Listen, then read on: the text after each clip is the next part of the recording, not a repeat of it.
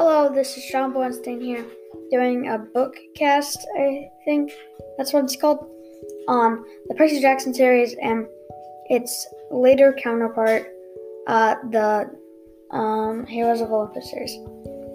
So, Percy Jackson, it's all about Greek mythology, and there's these two demigods and their friend who's a satyr, which is a half-goat man. They travel the United States doing quests from gods and trying to stop evil people. And then the Heroes of Olympus series, it's about the Roman gods as well. They're in the fray as well. And what's it called?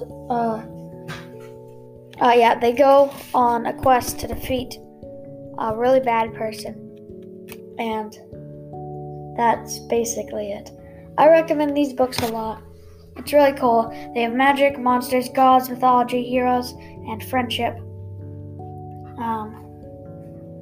So if you like that sort of stuff, I suggest reading them.